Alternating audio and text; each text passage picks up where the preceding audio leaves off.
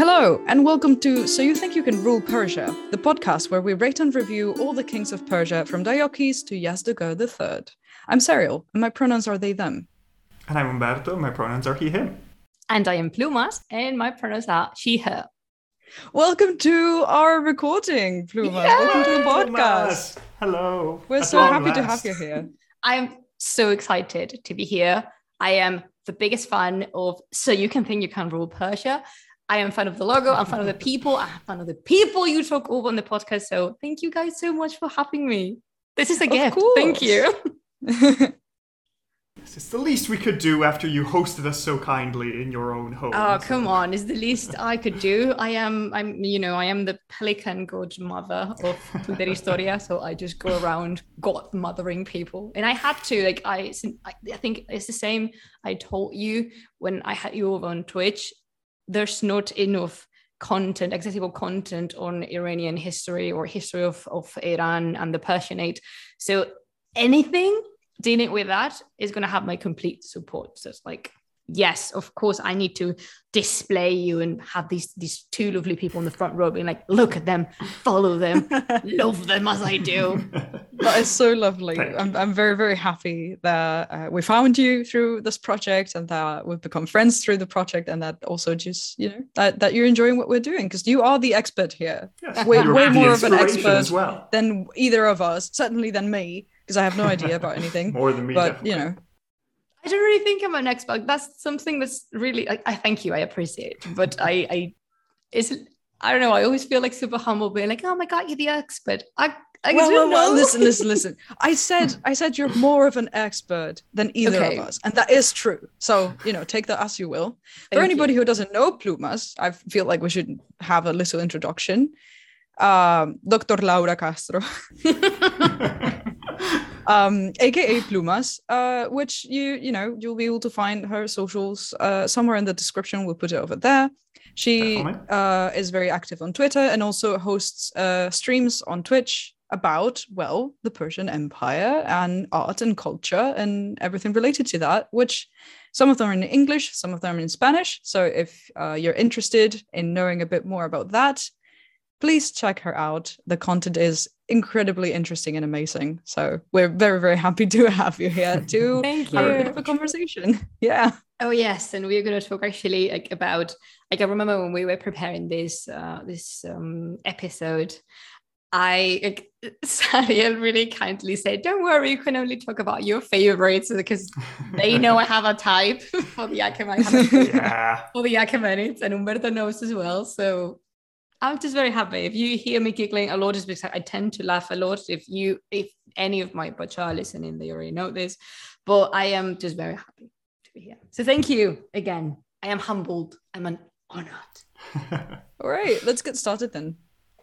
Yes, so Plumas told us that she has a lot of notes from the episode. So we're going to go through them and discuss the various kings, starting from Cyrus, because nobody likes the medians. Poor medians. I mean, give them a hug. I mean, nah. Nah. Well, I mean, to be quite fair, if we do not have that much information about them, then it's only reasonable that they're harder to be liked, if that's the way to put it. Yeah, they're less people than the other ones because they're in the shadows, hidden away. So, possibly. I myself don't know much about the Median Empire, and I only got to know them through Cyrus's bio. But I know more, and I'm quoting in there at the minute, I know more about the Medians when they are already a satrapy of the Achaemenid Empire rather than actually the kingdom of Media as it is. I know more about the Mada tribes than the Mada Empire.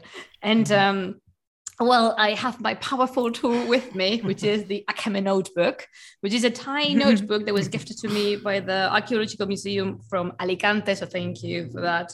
They had a major exhibition called Iran, Cradle of Civilizations. I think the catalogue can be found online, some of the pictures, and I do recommend you to have a look at that because it was impressive. And I'm just very happy that a tiny museum, because this is not very big, but this tiny museum got to arrange and display this amazing exhibition. And it was like, it covered more than 5,000 years of history. It was ambitious, but it was very, very cool. And in this notebook, we have a relief of what I believe is either a Bactrian or a Soplian. I don't know. Nadim, if you're listening to me, please tell me who is this person. But it's one of the reliefs from Persepolis. I told Umberto this before. And I'm not ashamed of admitting that I forget things super often. And I used to know and identified all the embassies in the Apadana of Persepolis. Now I don't. I forgot. So I don't remember who this person is. But in here, I binge listen to all the episodes. I'm up to date with them. I just listened to the latest one. And I took little notes. And I don't want to scare anyone. And just to make it clear, as a disclaimer to myself, these are not corrections, because actually everything said was correct. And it was super on point, and I really liked it. This is more like notes that I thought we could bring to the conversation, because we could use a little bit like a side note or like a tiny digression. They're like, oh, this topic is so interesting. Let's talk a little bit more about that. And so yeah, I'm really, really excited. And also I showed them also before, but I have tiny doodles and drawings as I got through my notes, because I was laughing. I was laughing at I am so excited to see what you thought about the episodes that we've released. Oh, it's so good. I really like them. I mean, anything remotely connected with Cyrus, I'm gonna like. So, tell me about it. because Cyrus is a popular man. Secret to nobody. Cyrus is possibly the biggest historical crush I had. It's because I really, really like Cyrus. Aww. So yeah, and actually, Our golden boy. Oh my god, yeah. But I think, should we start with Cyrus? Yeah, sure. If you, why not? Yeah. Sorry, Cyrus sounds good. Well, actually, I don't know if you guys are fans, like anime fans, but you know how in anime there's popularly called as the three big, which are Naruto, Bleach, and One Piece. My three big are Cyrus, Dara, and Xerxes. So we're going to talk about these three big. Yeah. And I started taking notes on Kurosh, which I think has the most beautiful name ever, because Kurosh is just like, I don't get why the Greeks have to butcher everything they touch, but that's okay. We'll go with Cyrus. We can go with Cyrus. It's fine. And I wanted to talk about something that happened to me as well when I was researching, and when I first came across the Cyrus cylinder. And we can all agree that it's not the first declaration of human rights whatsoever. But yeah, still, please. Yeah, no, it's not. And I understand that, especially from the Western academic part, we tend to look at it with a little bit more, we're skeptical about it, and we don't understand how important it was, because there was a lot of propaganda on it. But I made this mistake when I was researching myself, and I even published an article in where I said, like, I treated only the propagandistic part, which it is there, but that's also not comprehending the whole thing, because the cylinder is fully in the Babylonian tradition of jurisprudence. I think we can all think of the Hammurabi Code, which is also practices of jurisprudence, and those were used to resolve legal issues. Not exactly as a law code as we have now, because we need to do this exercise of putting ourselves in the shoes of the past, and doing so is so important to avoid something that we call presentism, which is judging the past with the eyes of the present. Super difficult. Like, I know it's super difficult to think that such things as slavery were okay with these people. I understand. But regarding the jurisprudence, this cylinder, as all the cylinders before Cyrus, and as all the cylinders after Cyrus, because this is not a unique thing. Right. Definitely not. Like, a lot of people have their own cylinders. These were used as practical legal tools. And when in doubt, people would go to the cylinder and to see or read what the king had said, how the king had pronounced himself regarding certain matters when they were in the need for some kind of advice, and they could not find it with the other practices they have. So I really like the topic of the series. Calendar is so complicated because the most nationalistic part of the history of Iran takes it as something that's not, as Umberto commented on the Shah parade. Have you watched it? I don't. Oh yes, I have just watched like a few brief clips about the, what is it, 1973? I think so. If it's like 70 something, I cannot recall it by memory, but it's just it was too much. I don't know. There was this BBC documentary that is, if I can say this bluntly, a catastrophe regarding how they treat Iran, because it's super orientalistic and super paternalistic. Mm-hmm. But the first episode is actually very good. And the first episode is I would recommend it, not the other two. But in the third one, they explain the thing with the parade, and they show like a lot of images and videos and explain to you how opulent it was to the very, very limit. It's like, this was not necessary. And a lot of that has sunk in the Iranian modern thought. So it's quite common hearing people saying, oh, we never, guys, if you're studying history, if you're writing history, if you are doing whatever regarding history, never use the we, because it was not you. It was definitely not you. And it was not us. Yeah. We were not there. So it's quite impossible, not only geographically, but also just, time-wise. Turns out nobody has been alive for that many years. So don't pretend like you have. That we've known of. There's some kind of supernatural being around. No, but jokes aside, some people in Iran said, oh, we invented human rights, when, first of all, Cyrus's cylinder was not unique. The thing that's unique to Cyrus is the how he dealt with demographics. That's quite unique and different from it, like allowing people to go back to their original birthplaces, to the motherlands, all the way. He was quite open about the religious cult, which is something the Achaemenids never actually imposed on anybody. Like they were not, as long as they pay taxes in money, animals, fabric, and workforce, an army force, everything was okay. So I wanted to put a note on this, saying certainly is not a declaration of human rights, but it was connected to the legal Mesopotamian tradition, and definitely it was used as a legal tool. And it's important because it's different to the rest of them. I always say this: Cyrus and Dara especially, I believe they were extremely intelligent, and also they surrounded themselves with a lot of intelligent advisors. Like they knew who to put on their side to make the most out of their ideas. And I don't know how much I can extend on this, but I could just we're happy to listen, and this will be a very interesting conversation. And if it's too much, we'll just edit it. Don't worry, it's fine. It's fine. We can fix. This is not a direct, this is not live. So we have some wiggle room, don't worry. Oh, thank you. Well, you're so lovely. Just Plumas, come here and fangirl over Kurosh all you want. It's not like we have something else to do with our lives. Tell us about Persepolis all the way into the morning. It'll be fine. Oh, exactly. I actually, Umberto, this is a personal thank you to you, because you mentioned Persepolis, you mentioned Susa as well, but you also remember that Ecbatana exists. Yeah, of course. The poor summer capital. Thank you. It needs some love. Yes, it does. Thank you. I have a note here that says Ecbatana exists. So thank you for that. Excellent. Yeah, it does. Like, people tend to forget, and people tend to forget about Susa. It's like, how do you forget about Susa?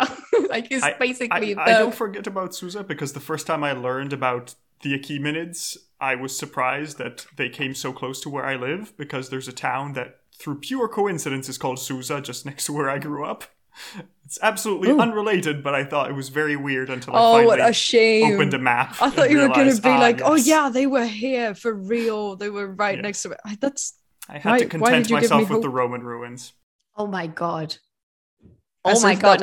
For a moment, I was going to say, well, did you grow up in Iraq? No. That would have been a plot twist, but no. Yeah, I love, I couldn't visit. I was going to say the remainings of Susa. There's nothing. There's nothing. That is like everything's reconstructed. But I didn't get to visit Chogazambil, which was in Elam. And because Elam is another... Oh, we can talk about Elam at some point. But sure. But yeah, I thank you for just mentioning Ecbatana. It's like, I love it. I mean, we did the medians. It would have been a shame not to mention Ecbatana. So, thank you. Correct. And I also noticed that possibly because of following a decision of like easier understanding, and because I understand that you guys don't have time to explain every little nuance, and that's perfectly okay, because that's not what your podcast is about. It's about naming Shahanshahs and Shahannas, because if you ask me, that's the best pun in the whole thing. Like that and Eran Shine. Please, can we give these people an Oscar? Thank you. BAFTA for this puns. And but it was Umberto's doing, so you can thank him for it. I love it. The genius. Like, I'm not saying this just because. I think the genius is like, oh dear, this is perfect. But yes, you're correct. We're not supposed to, be a university course. We're not giving lectures. We make mistakes. Please look for serious historians if you need information.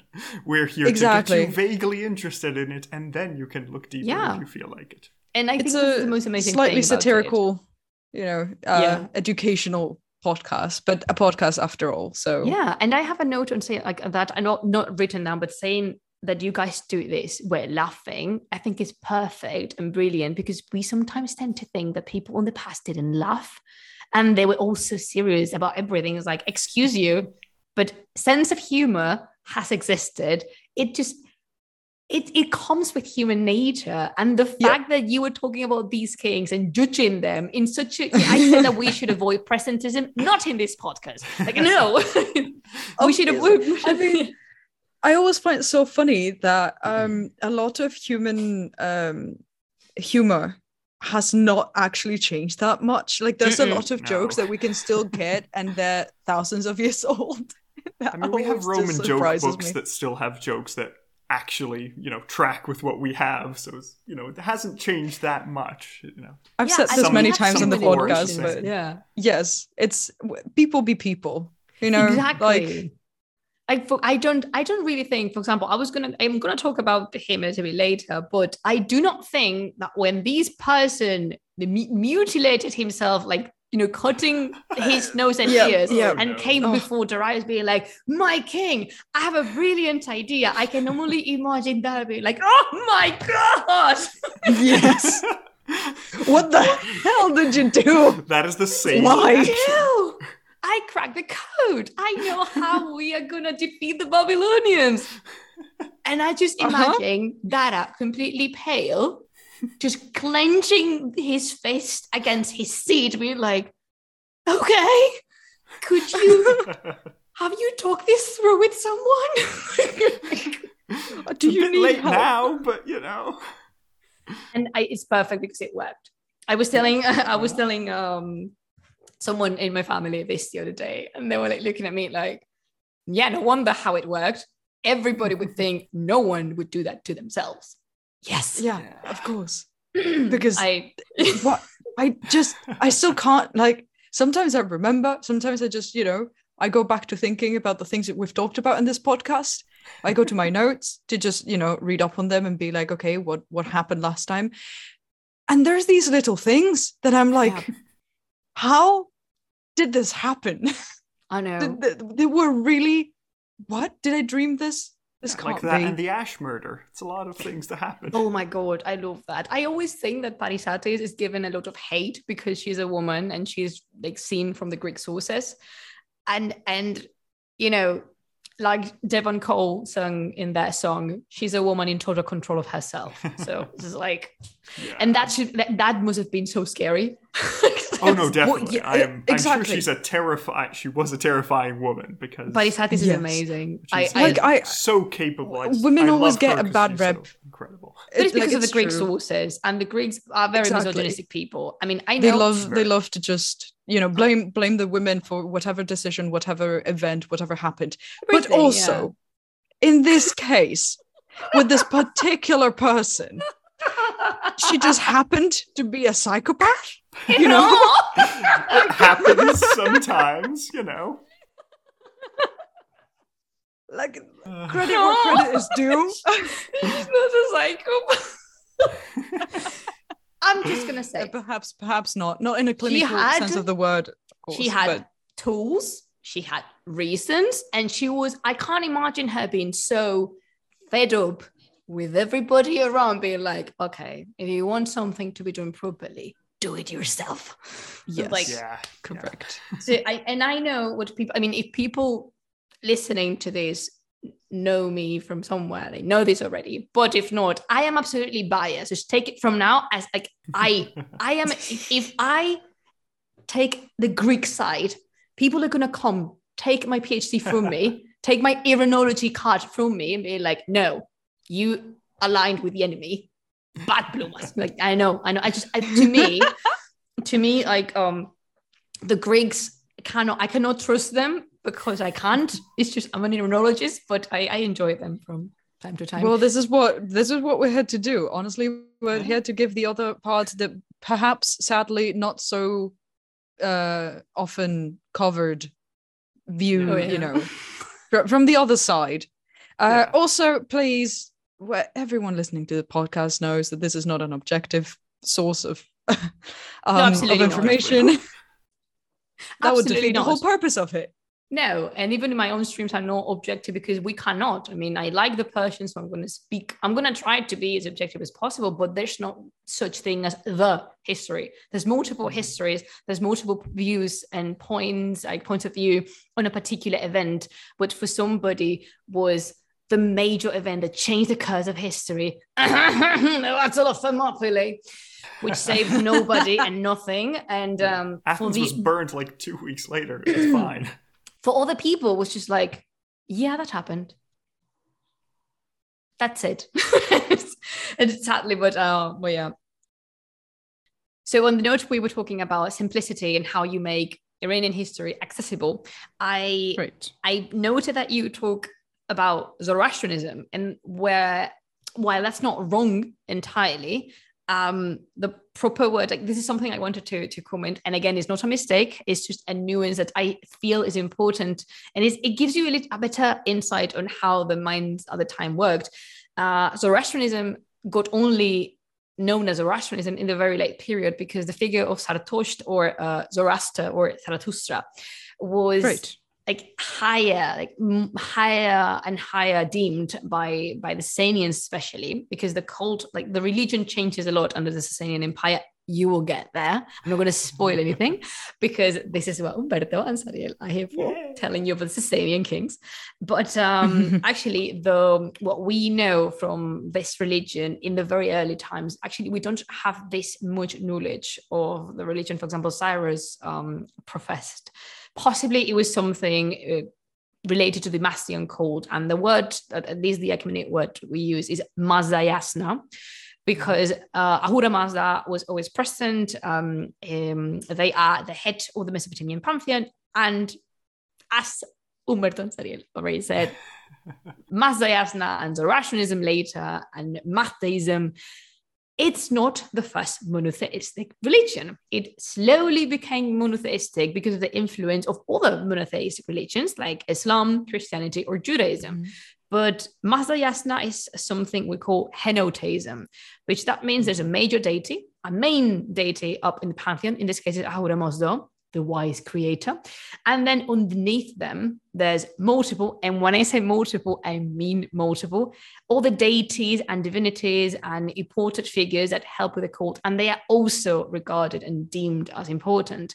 And in this period, for example, there's this I want to call them concepts or ideas, which are the Amesha Spenta, which are 6 personalities and 6 aspects of Ahura Mazda. Those with time would become personified and anthropomorphic. And that's super, super, super nice. I mean, they are my favorite. I love the Amesha Spenta so much because my jam mythology is made jam on toast with tea. That's there. And actually, I was wondering about the Amesha Spenta, like how, because I never really understood how separate they are from Ahura Mazda. At the beginning, they're not at all. Okay. They are aspects of him. I'm not saying that this is the same, but Iranic religions, and sorry if you hear an accent, it's because I have one. I'm a Spanish speaker, so you hear the say Iranic, like it's like I'm not. Yes, I mean I do have an accent, and some things are very difficult for me to pronounce in English because of the R's. Because listen, neither of us is a native speaker of English, so please, just nobody's going to judge. Oh, no, absolutely. Oh, thank you. And I love when Sariel is surprised, you can hear the Spanish in the back. I can't. And it's just amazing because I don't know which episode it was, but they were really surprised. They were like, ah. I think it was Sayaxaris with listen, it comes out sometimes. I love it because I thought that's the most Spanish I heard in the whole episode. We have a very particular way of surprising ourselves. So yeah, at first, the Iranic religions have tight connections with the Rig Veda, the Vedic religions, and the Indian cults and mythology. So these aspects, they kind of became avatars, but completely different in Iran. But it's like, imagine a deity with multiple facets of them. And those were the good thought, the ultimate truth,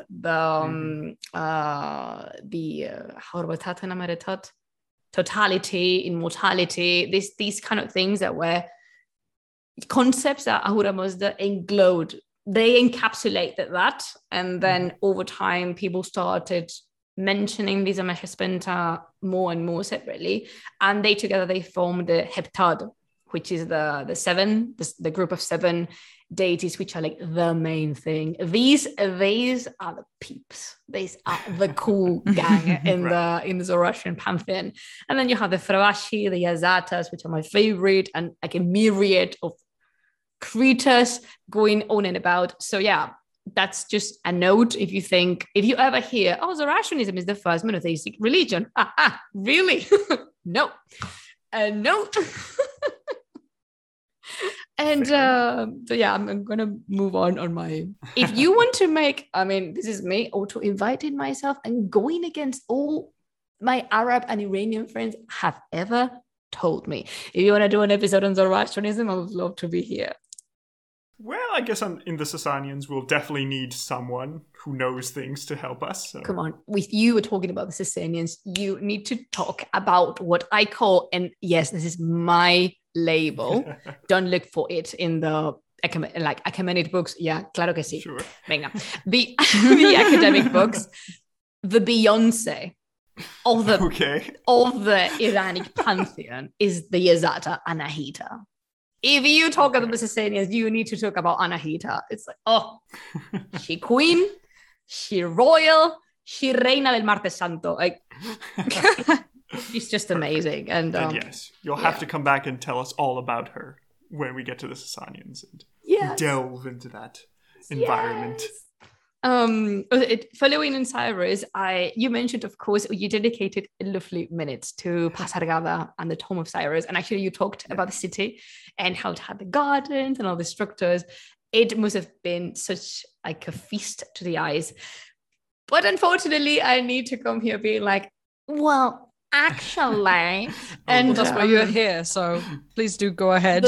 I'm going to talk about the Tomb of Cyrus, which actually we don't know if it's the Tomb of Cyrus. And I'm sorry, people out there, I'm really sorry. I know this hurts, but we are not 100% sure because unlike the other Achaemenid tombs, for example, that are Xerxes, Artaxerxes, that you have inscriptions and you have ways of identifying the kings. The Pasargada one is super empty. Like, there's nothing in there. And I want to believe it is. Like, I kneeled down when I was in Iran. I kneeled down before that tomb and I threw a kiss at Cyrus's tomb. I have no shame in saying this because he's my favorite. And there's things that there's no inscription, but there's things that point us at least to a Mathayasna connection, because the tomb is separated from the ground and with these very big stairs, very chunky, big stairs, and made of limestone. And that being separated from the ground could be an indication of, like, not Cyrus's corpse didn't want to touch the ground, which in Zoroastrianism shouldn't, because the corpses are corrupt and the earth is sacred, the soil is sacred. It's actually one of the Messerspenta. So, it should not be touched. And so maybe, and I have a note here. It's been a while, but because I did not agree on the low grade he got in skimminess, because I think the Babylonian approach and the creation of the cylinder was very skimmy, and I want him to have a higher rank on that. But I feel like that's more legalistic. To be completely fair. This is not, but I mean, I would have given, like. The thing is, I much agree with what Sadia said. Like, Cyrus is too good for this podcast.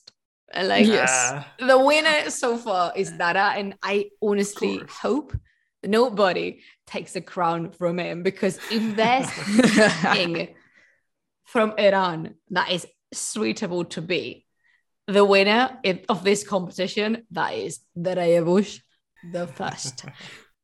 And I know, I have like all the Sasanians in my ear at the minute, like, but I did, I know. But this person rewrote history. What did you do, Shapur? Clean that beard. So, Oh, and actually, I wanted to share something, but for me, it's super exciting. Do you remember that you showed in the Face of Faces, you showed this engraving, this print of a person that supposedly is Cyrus with a casket on his head? Yes, right, yes. Very famous picture. So me and Muhammad Rasulipur, which you shared his art, and I'm super happy you did. More Rasulipur is actually a friend of mine, and Muhammad it's just, go check him out. He's been very nice, and everybody should check him out. Please he's do. Lovely. He's so lovely, and we talk often, and we laugh a lot because we are both super big nerds of the Book of Kings, and it shows. But we were doing like a super insightful research, finding the author of this, because it's not identified anywhere.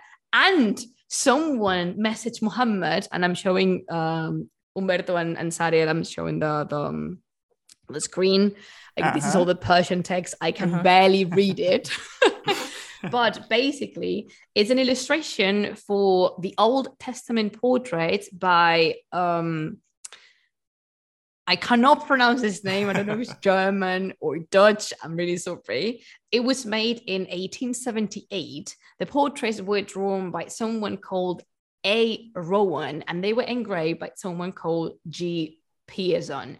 So that is the author of this portrait, but unfortunately, that is not Cyrus. Is it not? Damn. Why? No, damn Why is everything not true? Oh no, because actually the inscription that is above his head, it says, I am Cyrus, I am the king, I am an Achaemenid. But if we know something, is that Cyrus never called himself an Achaemenid. It was Dara. So that was added later by him, because it's like, see, he even said that himself, because Dara, mi amor, Azizam, he could not stop.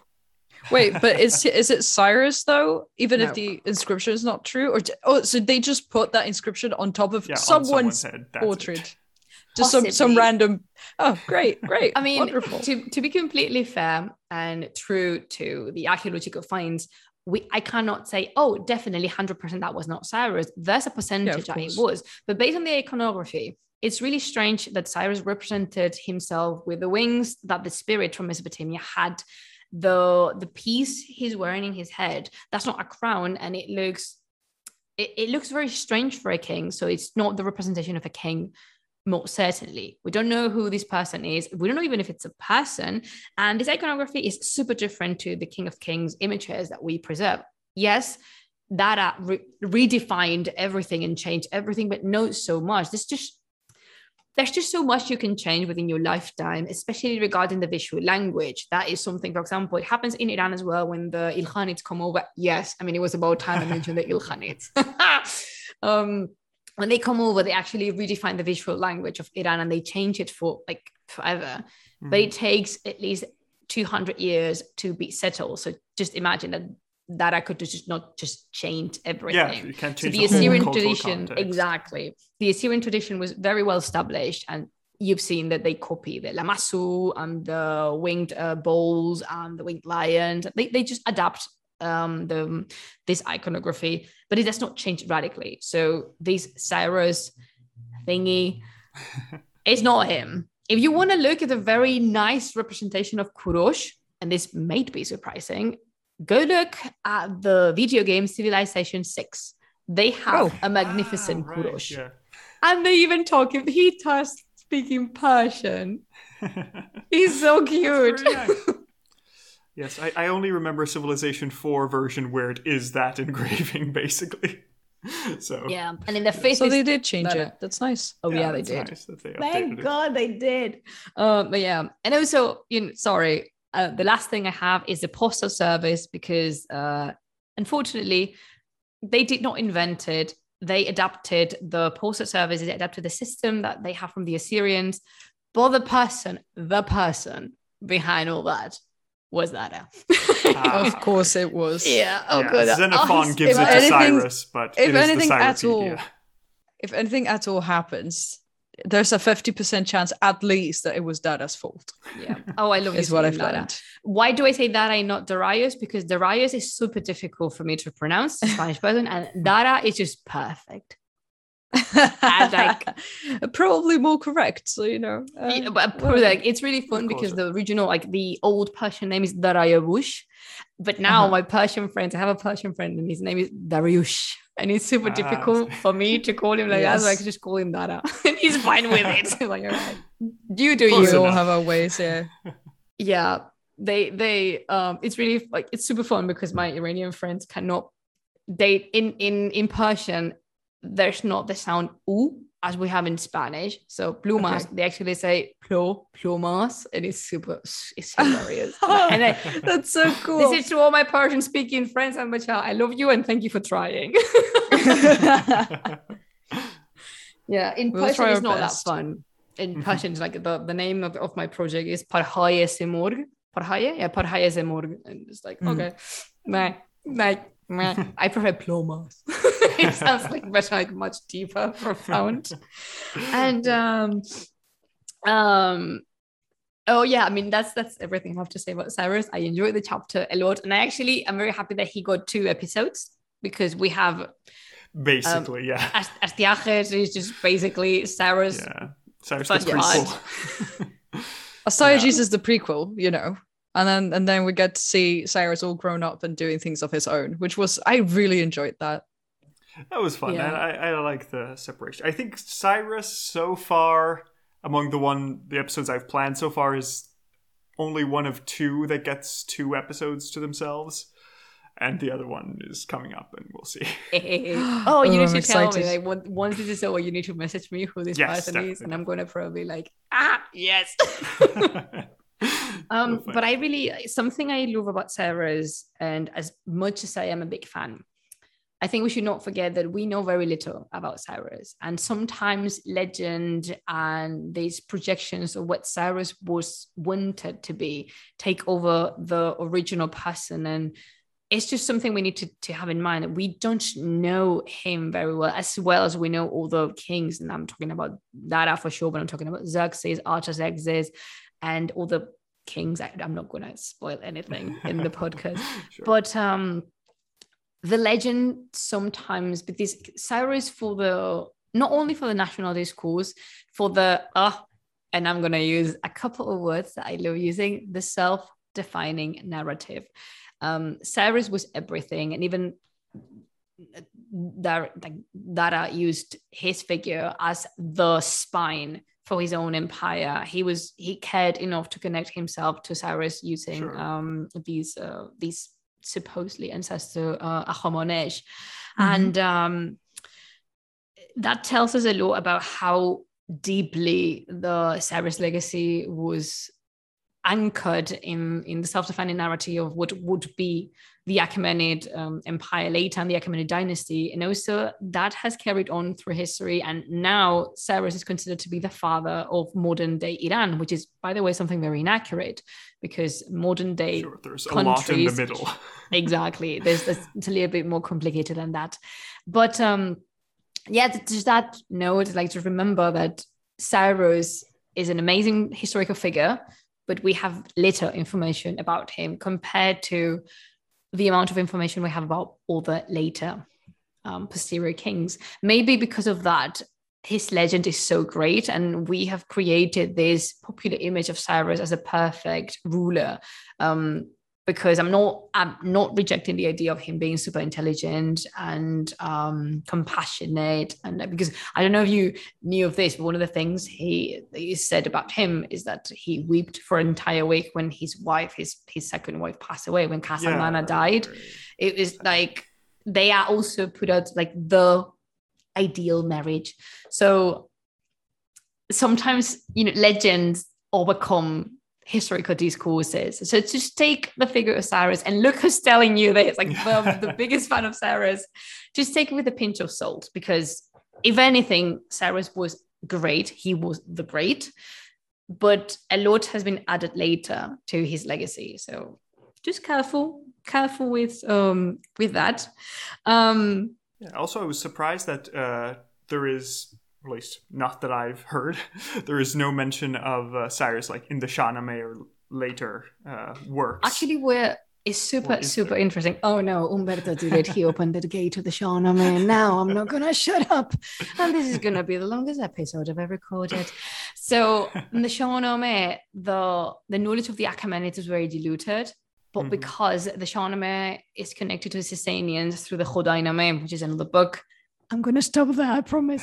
But they have some kind of knowledge of this ancient empire, because, Tahta Jamshid, which is the throne of Jamshid, is actually Persepolis. Sure. Nakhsh Rostam is called like that because they thought that the person on the carving was not Shapur, it was Rostam, defeating some kind of enemy, which is a very Rostam-like thing to do. And there must have been something, but yes, like the historical knowledge was lost. Although, for example, my thesis supervisor and all the scholars are actually researching if possibly some of the characters of the Shahnameh could be the Achaemenid kings. I am very up for that. Although the one they chose to be Cyrus, I'm like, okay. But drama in the scholarly circles. And I like Kai Kavuz, but Kai Kavuz, all right, he's a special peep. He's special, very special. I love this. I feel like we're in high school and we're just gossiping about like, oh yeah, do you know what he said? And he said this. Oh no, what? Can you believe this? No, I have a very different opinion. What? How could you think that? Yeah, that's basically what history. I mean, that's the point. We make history sound like super boring and super like intense and stuff. It's like, no, we gossip about the dead. That's what we do. We express opinions on the dead. So I have Cambyses now. Yes, I have very few notes on Cambyses. Like, I just say like you already said this in the episode you covered, that you mentioned that a lot of the sources portrayed him as mad, both Persian and Greek. And I'm gonna read my note. I'm quote from my notebook. It says, "Madness. ... He was not mad, but deeply hated and ... Well ... That happened." So it's possible that a lot of the information we have on Cambyses is twisted. Also, if anyone was curious, the original Old Persian name of Cambyses is Cambogia. How did the Greeks hear Cambyses? I have no idea. Like how? That's little effort. Greece. Hellas, I am disappointed. And I actually like Cambyses a lot, possibly because of everything that went on during his life and everything he had to put up with. And I'm really happy that you mentioned that you told the episode of the Apis bull, and you said that possibly that is absolutely fake. And that's correct, because in the Mazdean religion, bovines are super, super, super sacred. And why would he do that? Like, it's the same with the fire. Right? Like, the fire. Burning the pharaoh. He's sort of blaspheming against his own religion and someone else's. Why would he do that? Why would he kill a bull or a cow? Why would he? Like, this literally. If anything, and this is completely my opinion, in case someone wonders, if anything, if he was presented to a sacred cow, he would understand this sacred cow as his own, in the sense of, oh yeah, this cow is sacred for you. I understand that, because bovines are super important in my religion as well. I mean, well, and even more of a reason then, if you want to slander someone and actually give them like retroactively a very, very bad fame and, you know, hated person, everyone wants to talk shit about them,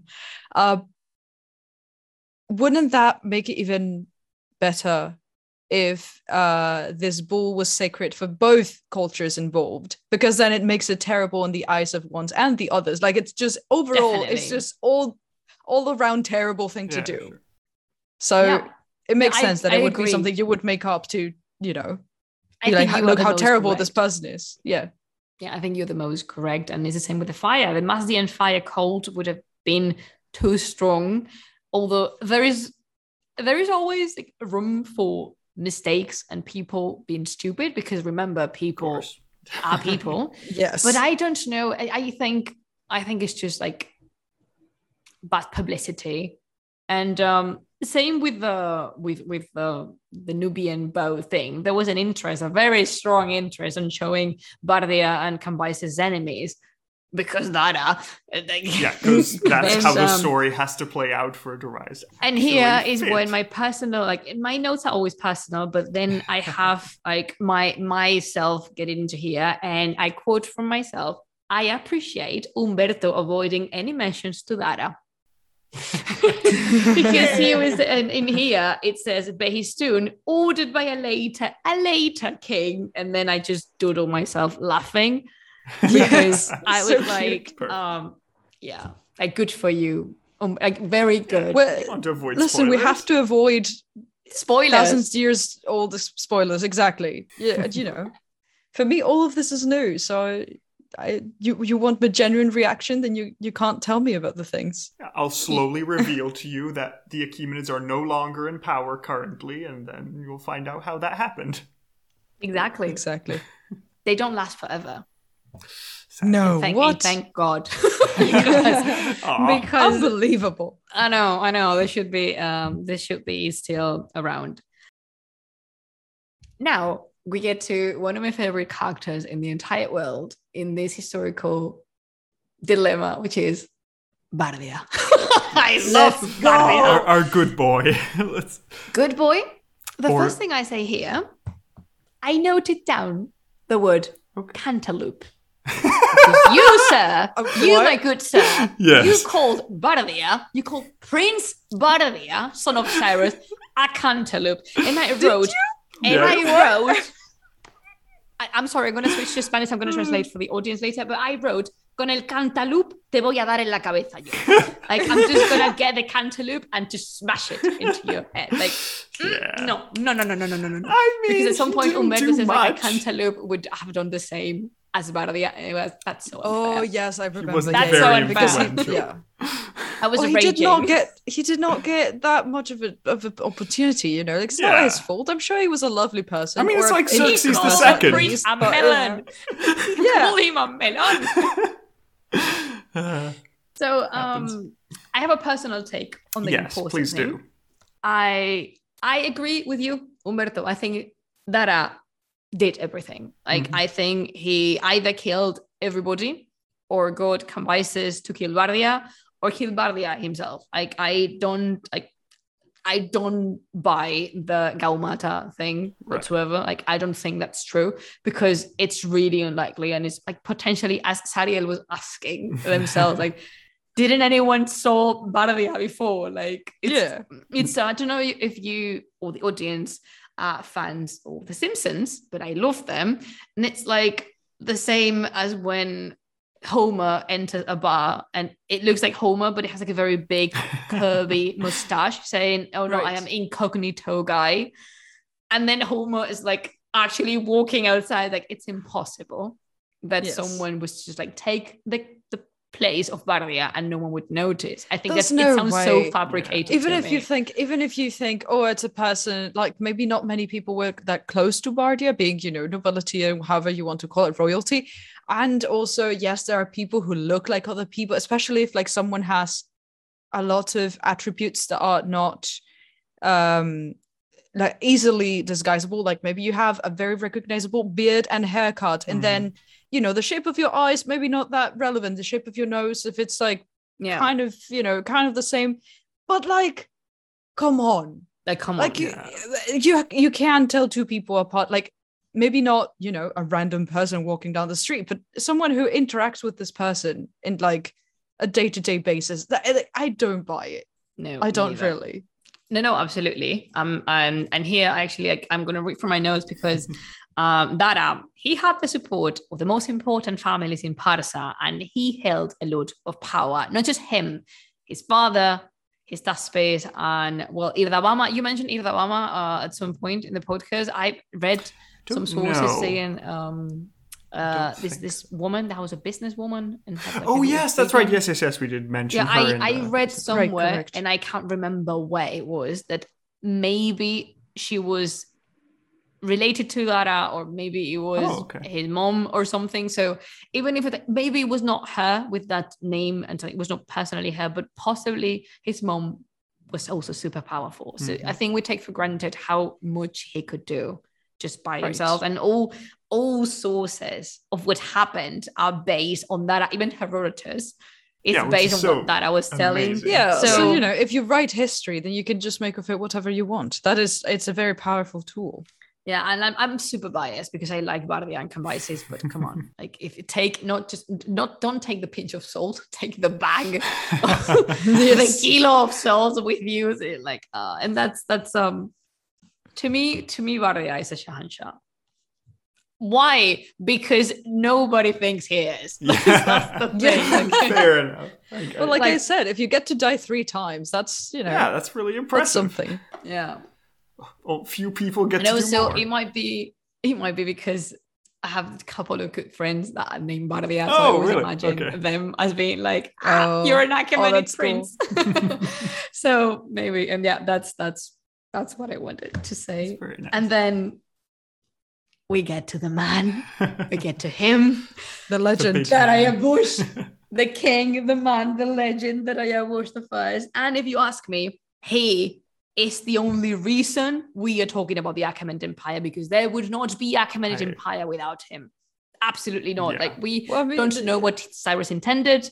We don't know what was to be after Cambyses and stuff, but Dara is the heart and soul of the Achaemenid Empire. I will fight with absolutely. Also, I feel like if you substituted for Darius like a less capable ruler, then it would have all come crumbling down.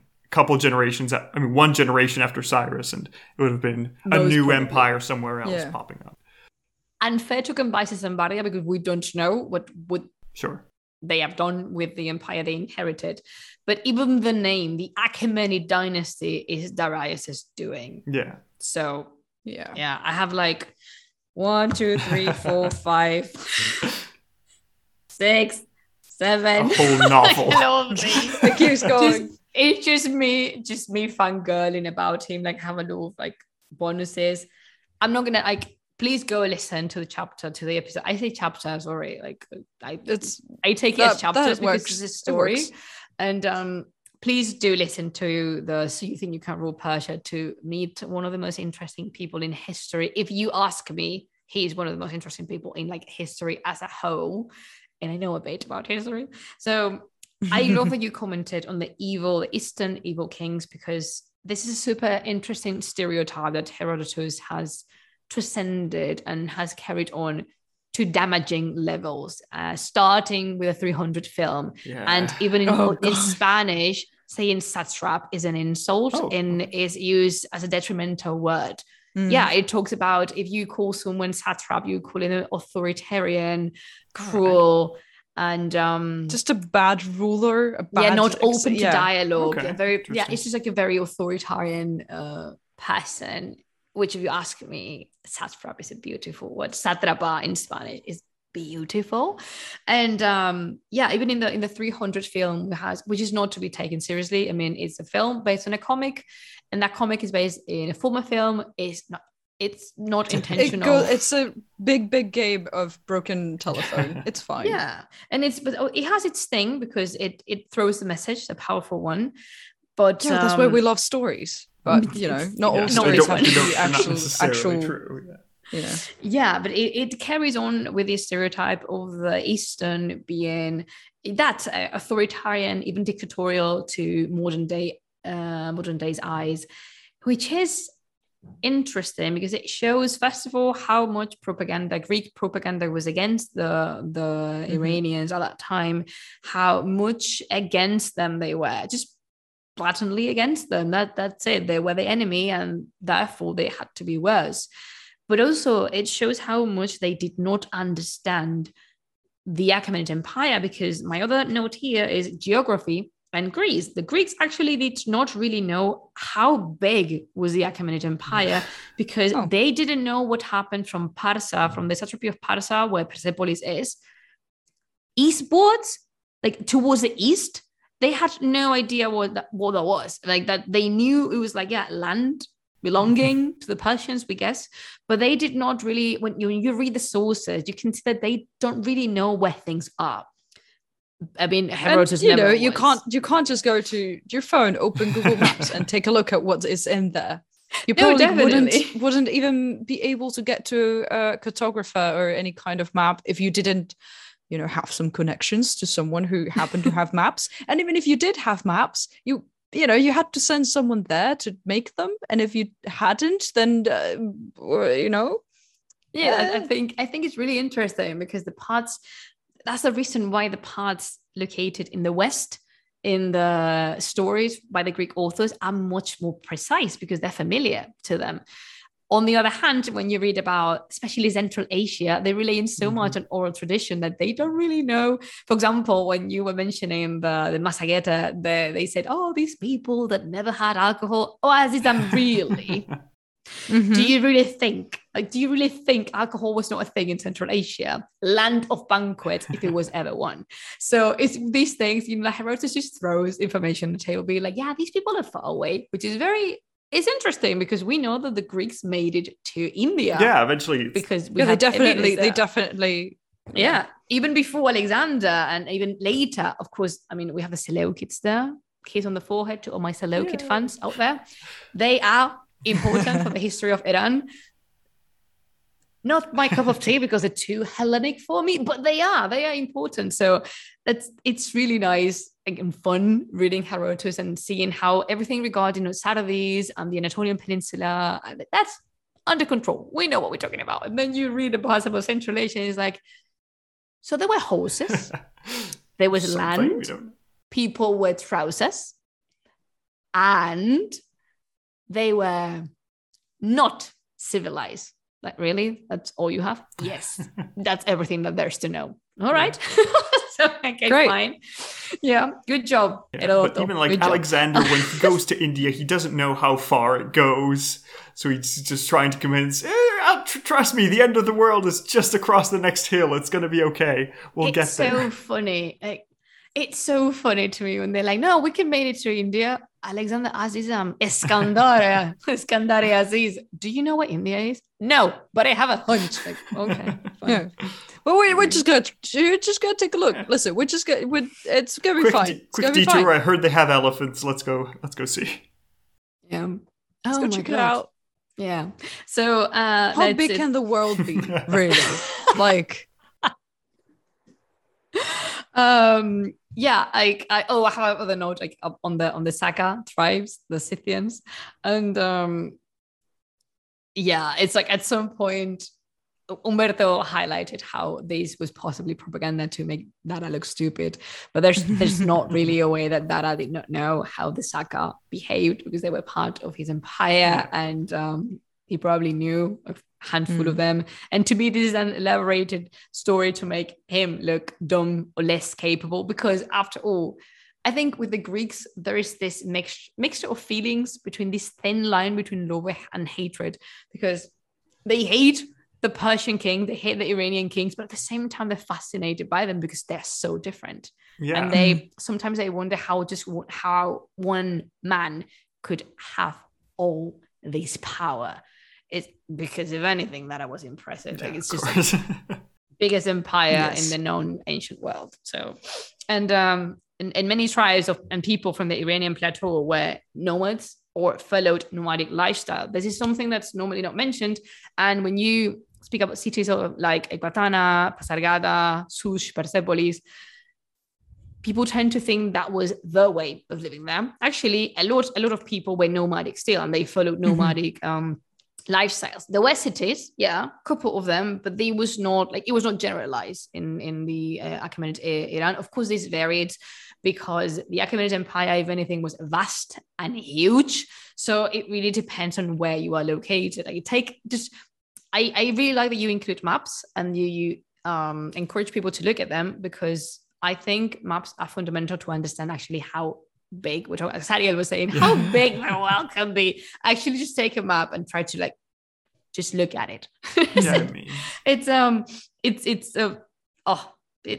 long, it's vast and it's varied and different. So of course it depends on where you're talking about. But yeah, cities were not we should not imagine the Achaemenid Empire as a super urbanistic one, because it certainly that's just not a thing. Yeah. No, not for many people, because I'm thinking about the Sogdians, the Saka, the Bactrians. There are cities, there are towns, there are villages, but many people still rely on a nomadic lifestyle. And that's important to know. In fact, have you visited, I think I have it here. I think I have it on my notes somewhere, but have you visited the Getty Museum reconstruction of Persepolis? I've had a quick look. It was very nice. Yes. It's amazing. I had a whole video touring it because it's amazing, but it's really good to see that you have Persepolis and the surroundings are empty. I read on a paper recently that those surroundings would probably be packed with nomadic tents and nomadic people coming and going to come to trade at the core, the very heart of the empire, just to present. Of course, that makes so much sense, because if it's something that's common enough that there's a lot of cultures and a lot of tribes that do that, then if you do have a city, you need a place for those people to come by, right?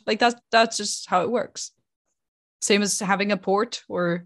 Mm-hmm. And even just the Achaemenid court, moving different places depending on necessity. That's, I guess, a bit of an echo. Yeah, that's quite nomadic if you think of it. Definitely. And it's like the fact that they change locations based on the weather, on the season, that speaks of our nomadic behavior, because now we just spend the different seasons in just one house, which is where we normally live.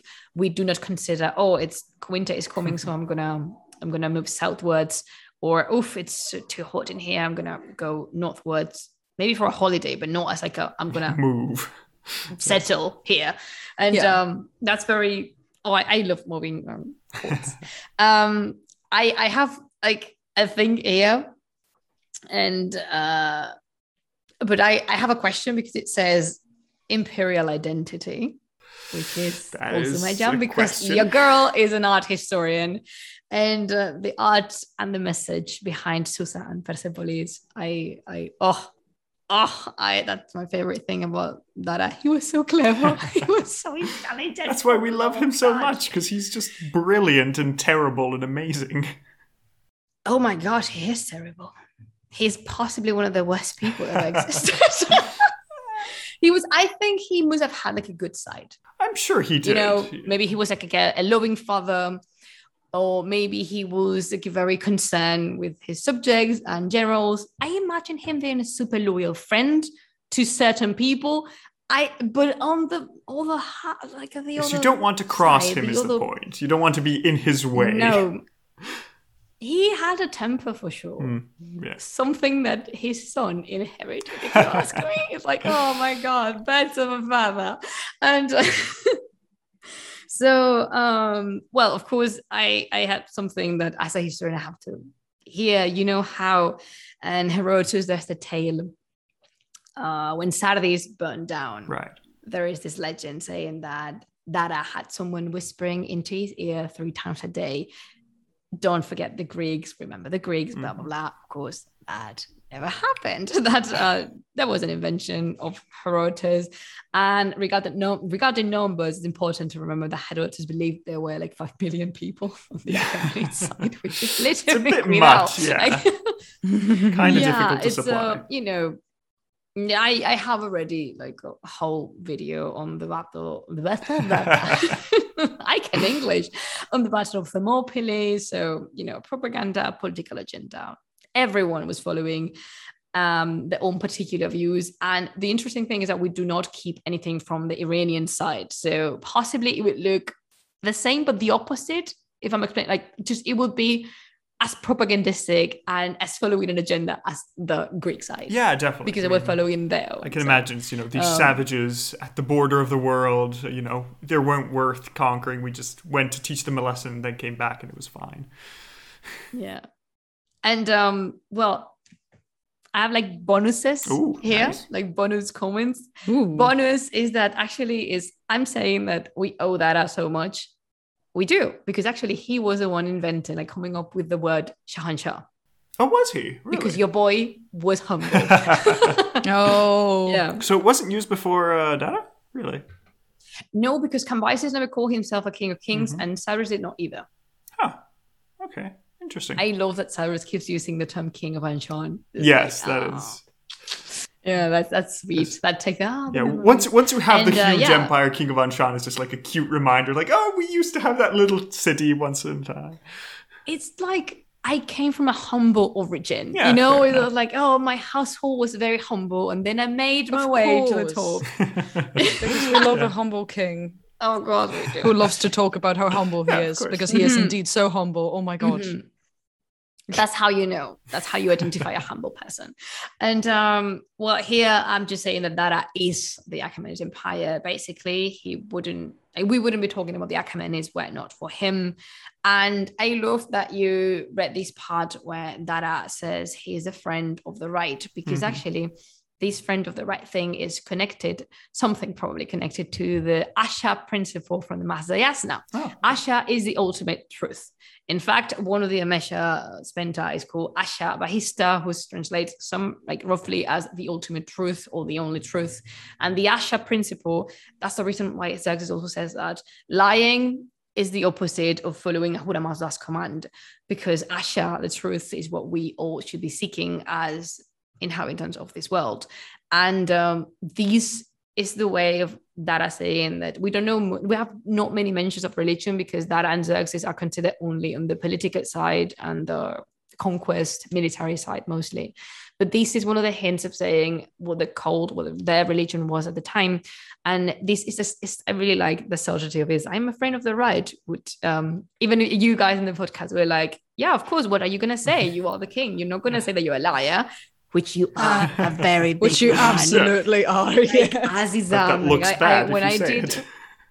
When I did the Darius stream, one of my bacha made a meme of me on screen, and that it was like there was this tiny dialogue. There was a head of Dara saying, "I have the right to rule," and then it was my completely discomposed face being like, "No, you didn't. No, you did not."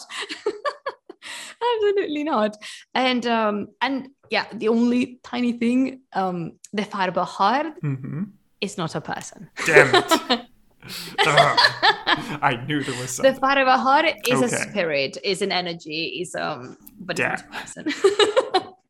Nothing in Zoroastrianism, apart from the Zoroastrian priests, are persons. Like they're not people. They are above that. So if you like, I feel like this is getting like super long and stuff. So maybe if you want to discuss this, I think we could have, I could have you guys maybe over on Twitch again, or I can come here again, because I think we could talk about these art and message, this imperial identity, which is my favorite part of the reign of Dara, because he knew how to convey this message of together under my command, but together we are stronger, we embrace diversity, but we acknowledge authority. The art in Persepolis is just perfect, delivering that message, and it's so powerful. And something that I want to bring to the attention is that even if Persepolis was the most powerful city in Iran at that time, and possibly one of the most powerful cities of the ancient world, there are no representations of battles or of bloodshedding, of like cruelty. Rather, you have people coming together, and of course they are subjugated under one authority, which is the imperial authority, but the choice, the fact that they chose that as their artistic program,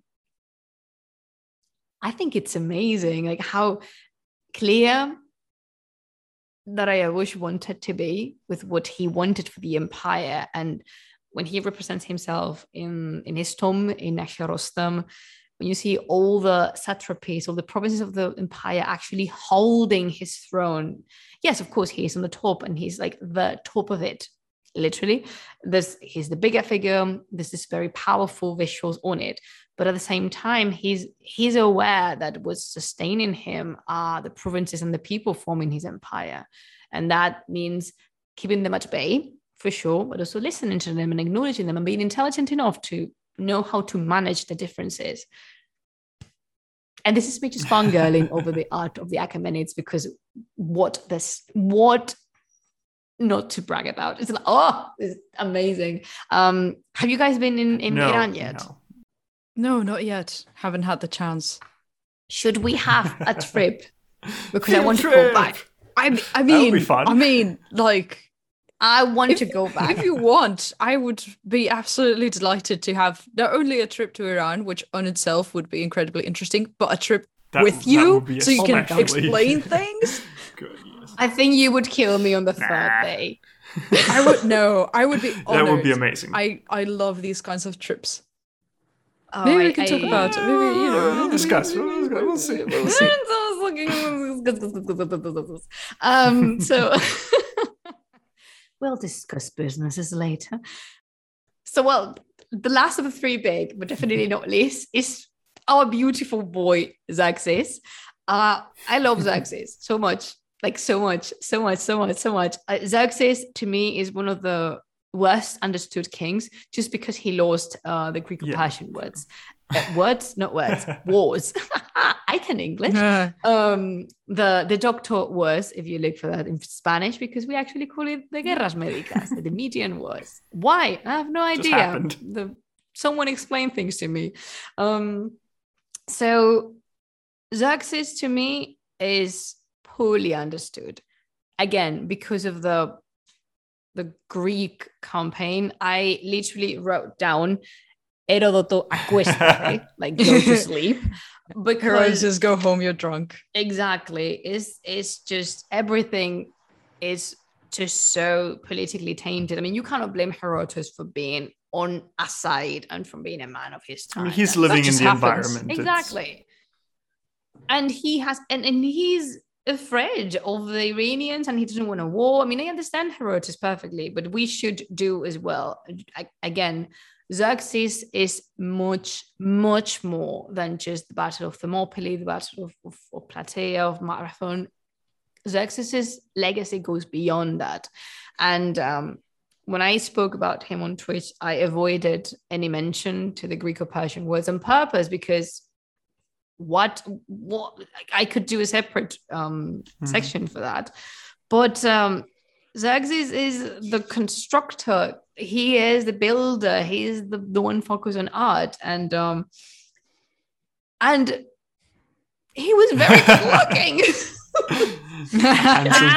According to Strabo, he was so good looking, and I was like, that always gives, like, it is sad, but that always will give you privilege. Like, it's absolutely true. No, definitely. It's just like, I remember, I don't think you included this on the podcast, but Umberto asked me whether Strabo is one of the authors that mentions that Xerxes was very good looking. And he was, of course he was the most precious Achaemenid ever existed. I dare to say that he was even more better looking than Cyrus, because Cyrus had all the things, but Xerxes was precious and gorgeous and handsome and fantastic. He was beautiful. And there's some in the reign of Xerxes, there's a lot of mentions to the Mazda Yasna, because apparently he was a king that was more oriented towards religion. And I come here as a representative of the Daevas, and careful with the word demon, because they are not demons. They kind of have been understood as demons because we don't have a similar word, and also because we're very influenced by monotheistic religions, which is completely fine. It's what we are. But actually, the Daeva are more the counterparts of the Yazata. Well, not more. They are the counterparts of the Yazata. They are the assistants of Angra Mainyu, which is the opposite of Ahura Mazda. If Ahura Mazda embodies order, Angra Mainyu embodies chaos, because that's what Mazda Yasna was at the first time: chaos versus order. And it was not good versus evil, definitely not. It was, they understood that things had their opposites, that both were required for the word to work. That changed over time, of course, and eventually you have this switch and this swift towards a much more like good versus evil thought. In later Avestan texts, you can really see, like, you know, Daevas are very much jinn. They are jinn, deeps, demon, bad spirits, however you can call them. But originally the Devas and the Deva inscription had more, it has more like a political dimension, and Xerxes wanted to keep the Indians at bay. So he's calling the Devas actually are super sacred in the Vedic religion and in the Indian cult.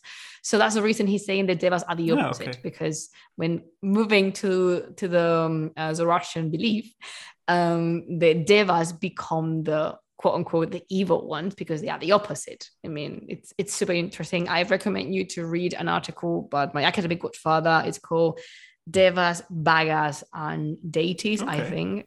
His name is Israel Campos. Thanks. That sounds really interesting. So the dream of the deity, like the god that actually woke Xerxes in the middle of the night. Oh, yes, that was also excellent. Yeah, like the evidence of these, I love it because it's so fun. But actually, I like using these kind of things to learn something, because how we say, like, I went to say that's fake. Okay, but how do we know that? How do we know that that is not a thing that happened? Well, that is because the evidence of this being a Greek invention is that the deities, the divinities, were different in Hellas and in Iran.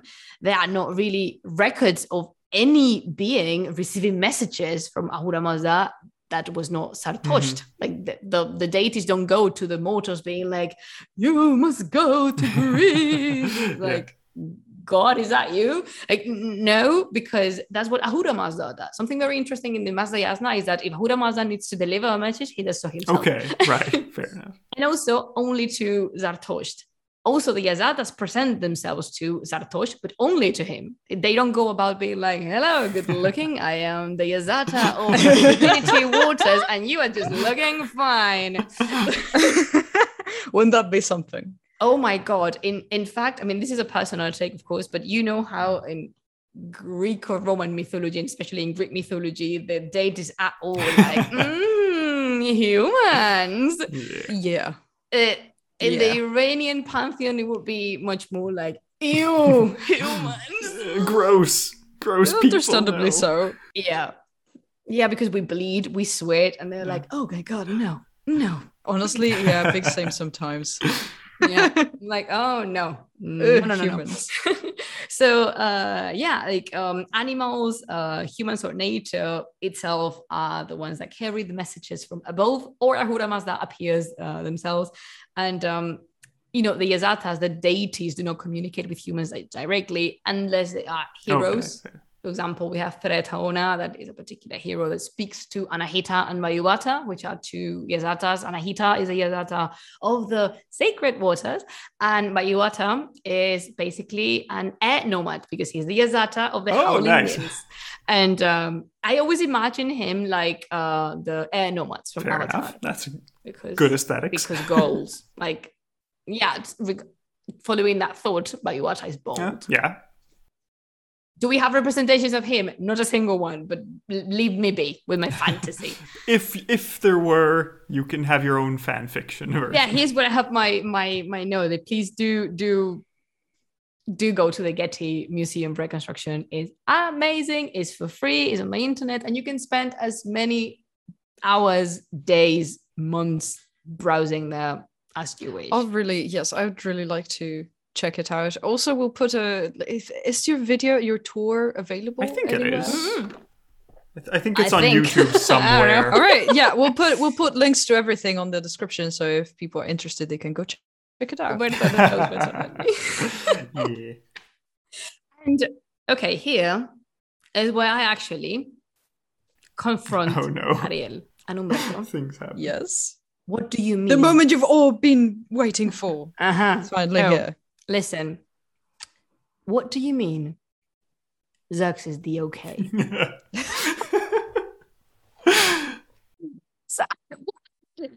No, I feel like I gave my opinion in the podcast. I feel like I justified my answer. I am sorry that you don't think so. You must be, or you're not. What you mean Zerx is the okay? Cambyses was okay. Bardia was okay. Artaxerxes was okay. Xerxes is the great. Well, some things, yes. Some other things, yeah. Greek propaganda has gotten into your ears. And I know you like the Greek or Roman a lot. You do a lot of mentions and comparisons to the Roman Empire. Don't think those have escaped from my ears. I know what I know. Listen. Xerxes is much more than the okay. That's my take. That's a hill I will die on. He maintains a vast empire.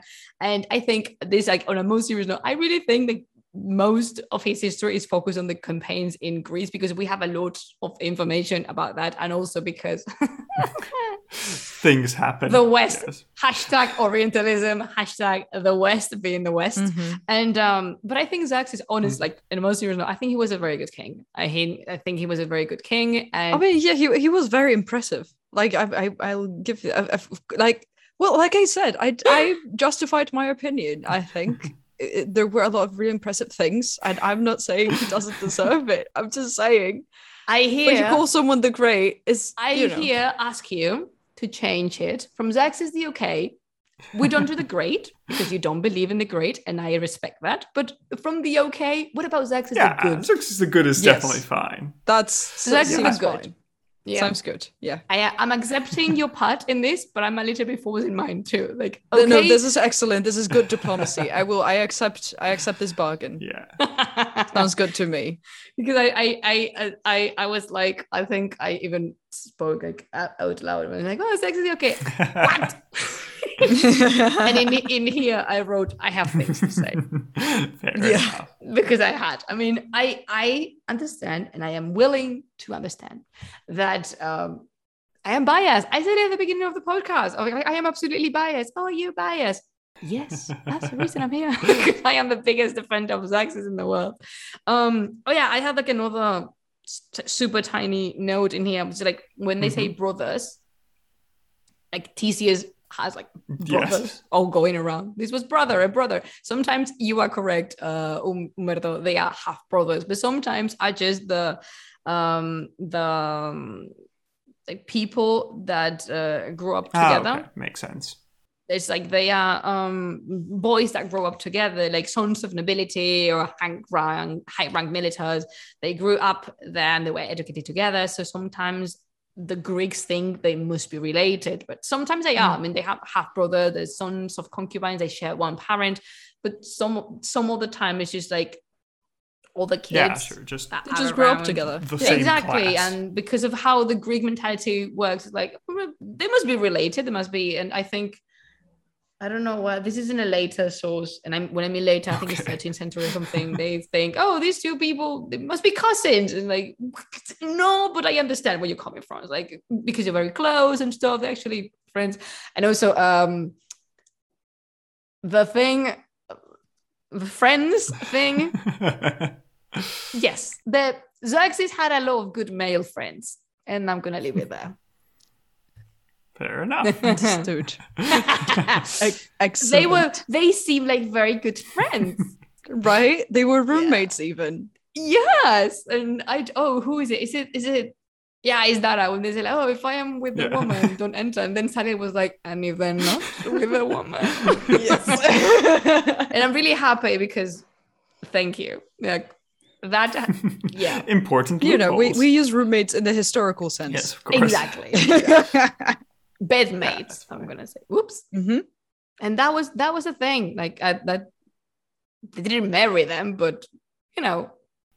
Listen, it's good to be the king. To discuss how like, oh, we can't apply modern words and vocabulary to things that are not modern. Guess what? We need to use language and explain things to people nowadays. So if a word does the job, you know, like. If we have a word that they didn't have, we can use it. Of course it doesn't. Like, of course it doesn't. Like, of course they wouldn't have used that word. That word didn't exist. But so wouldn't they also wouldn't have used any of the words we're using now to describe any of the things that they did.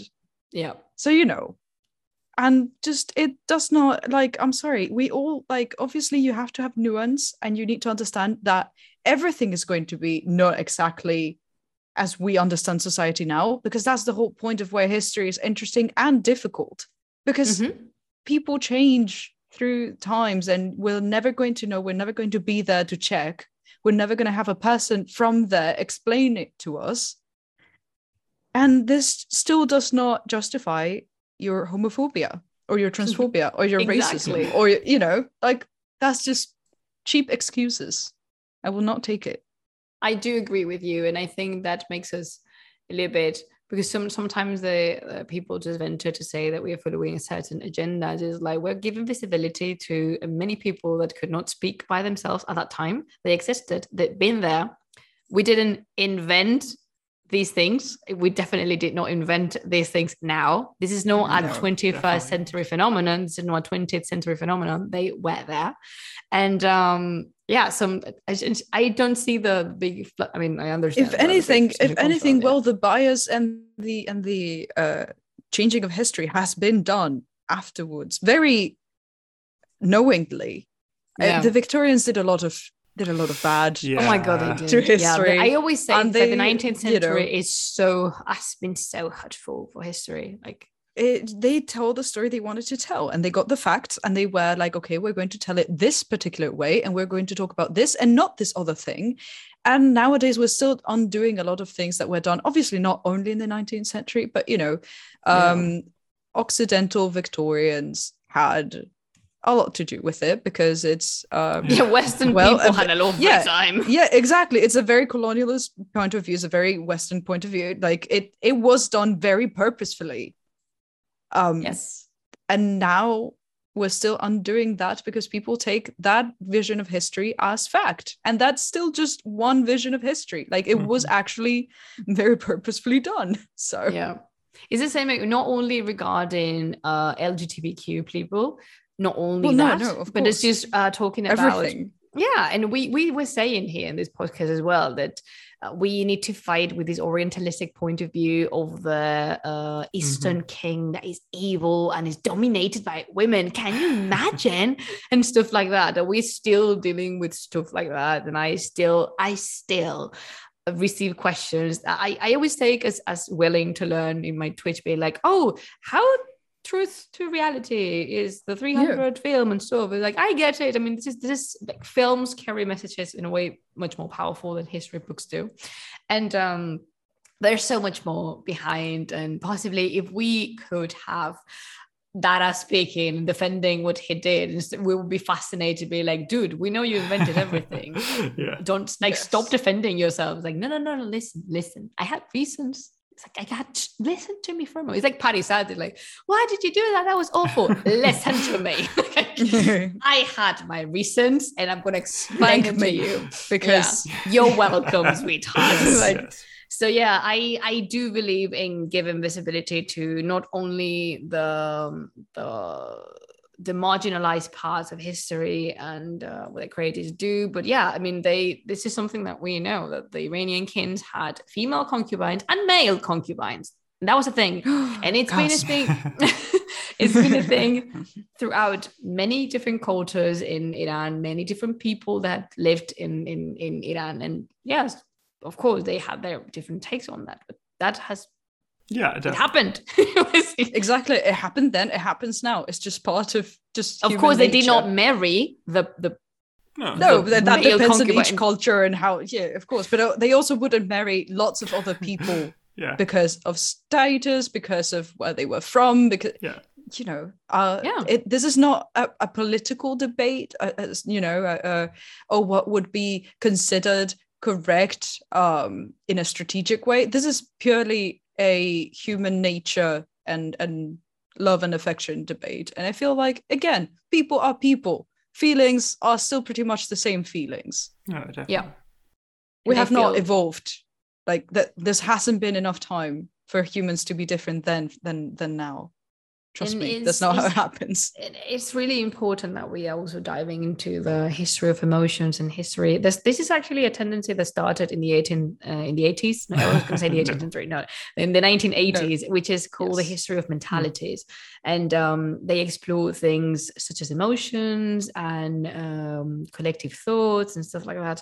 I don't know much about it. I'm not the expert really, but I've read a lot of articles on fear, especially, and love, which are the big things. And it's incredible how we can learn so much about this, because sometimes we tend to dehumanize the people we study. And I say this in a very intentional way, because when they use these kind of legend of Cyrus weeping for his wife during a week because he was so sad that Casanana had passed. Maybe he was super sad that his wife was dead.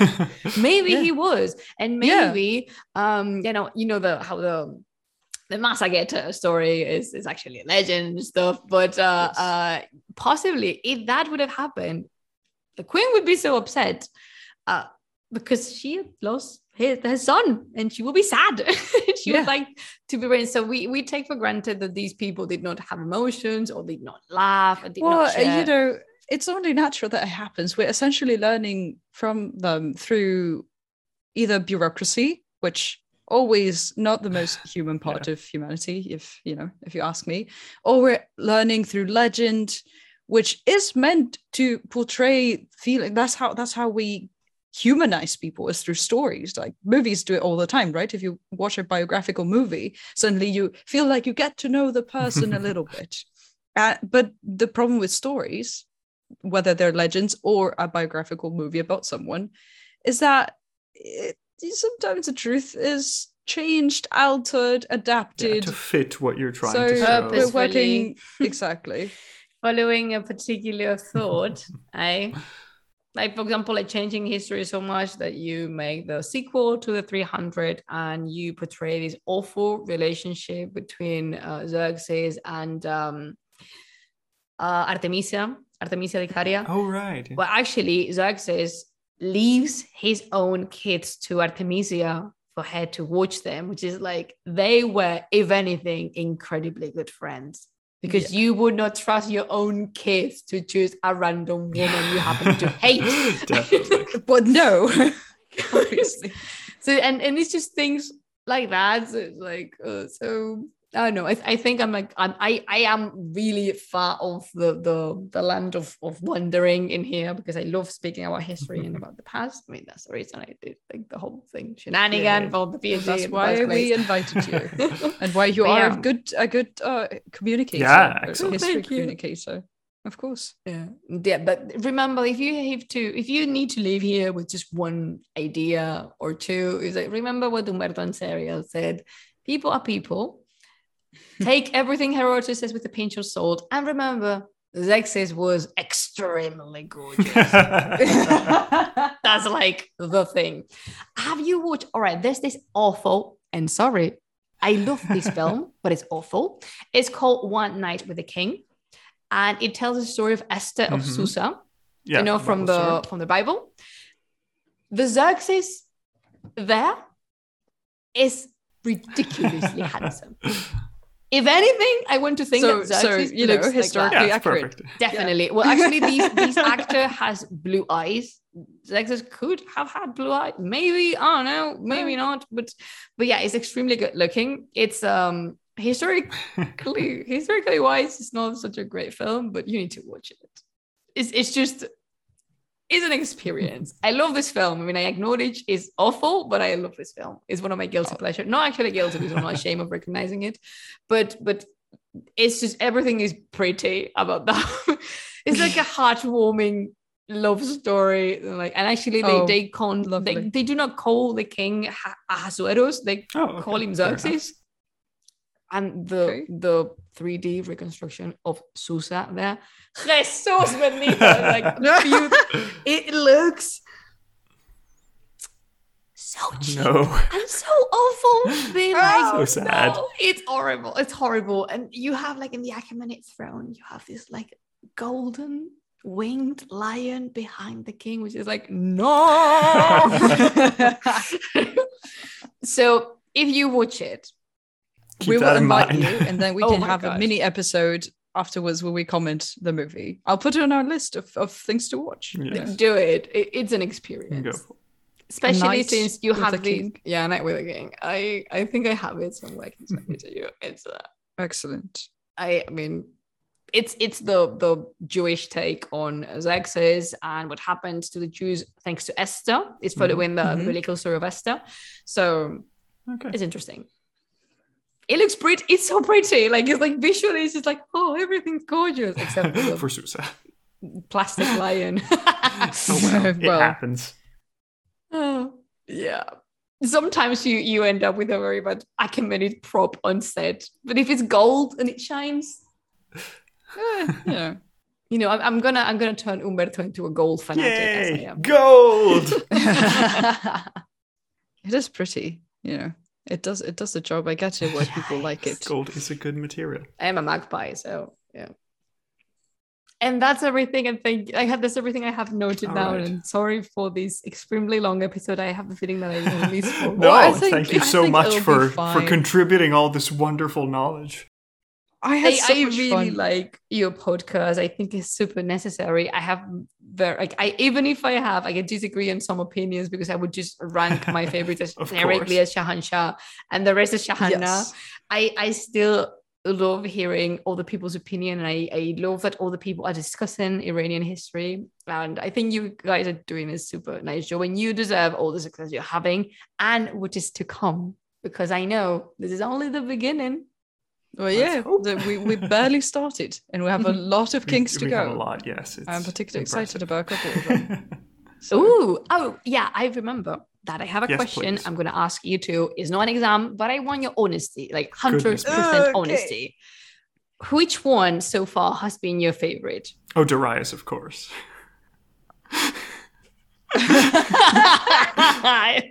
You cannot see it because you're listening to this, but Umberto's face was I am the happiest person in the planet.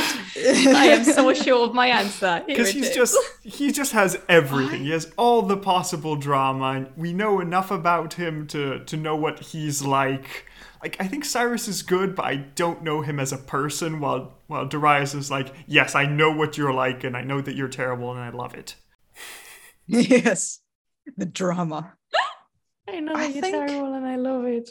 So far, I've liked it. For me, is everything's so new. I really enjoy, I thoroughly enjoy every episode we make, and every king is very different, and I get to learn more things with everything we talk about. So it's very difficult for me to choose. I think since Umberto said Darius. I'm going to say Cyrus because I love that we had the 2 episodes. Like, I like Cyrus, not just the Cyrus episode, but the Astyages episode combined. It was because it was a good story. Well, obviously, it's story.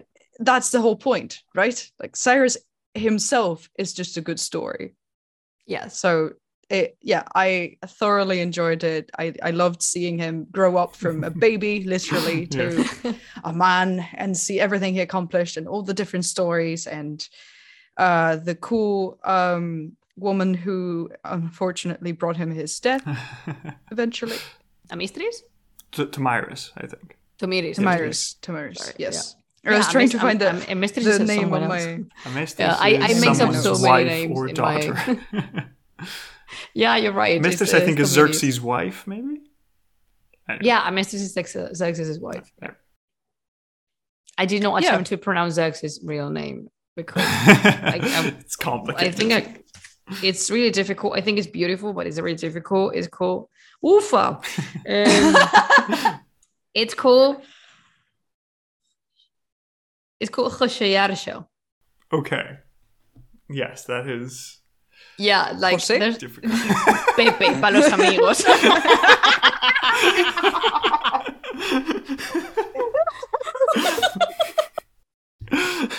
Ruined Xerxes for me forever.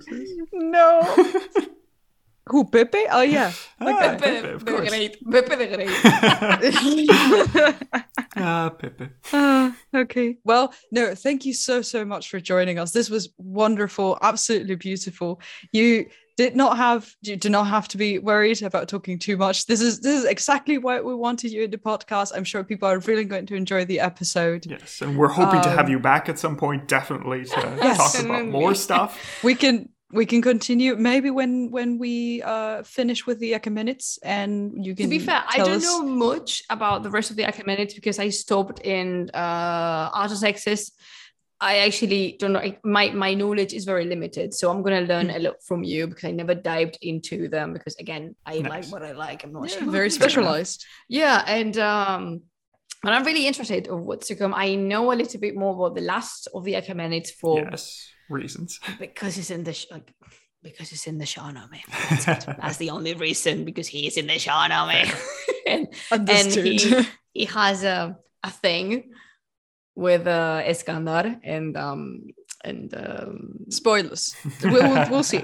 We'll find out. He had a thing. Like, if you want, I can send you. If you want for that episode, Umberto, I can send you actually the part of the show. Oh, that would be great. Yeah, they can tell that story. They do tell that story, and it's ridiculous saying like the historical version, and then what they came up. It's like, Ferdosi, what were you drinking? Like, that's not what it says here. It's like, no, trust the process. Trust the process. I know what I'm writing about. Like, no, you don't. You have no idea who this person was. Like, yeah, I do.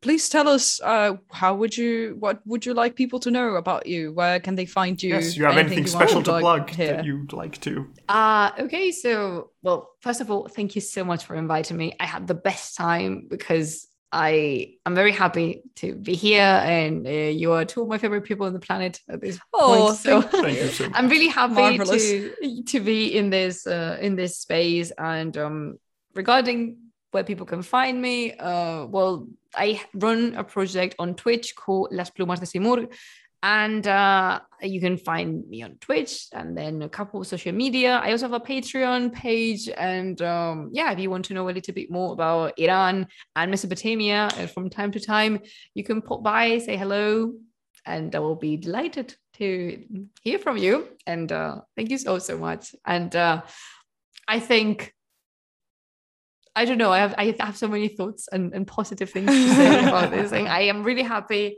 that you started this podcast, and I'm really happy that you have the courage to do so, because in the first episode you disclaim a little bit about yourself, being like, oh, we know historians, blah blah blah. It's like, listen, you're doing a very good thing for public history. In Spanish we have a beautiful word for this, and it's called divulgación. We don't have the equivalent in English, and I think that's a shame, because it's usually called communication, like science communication or history communication. It's not the best. But it's not the best thing. I like that we have divulgación.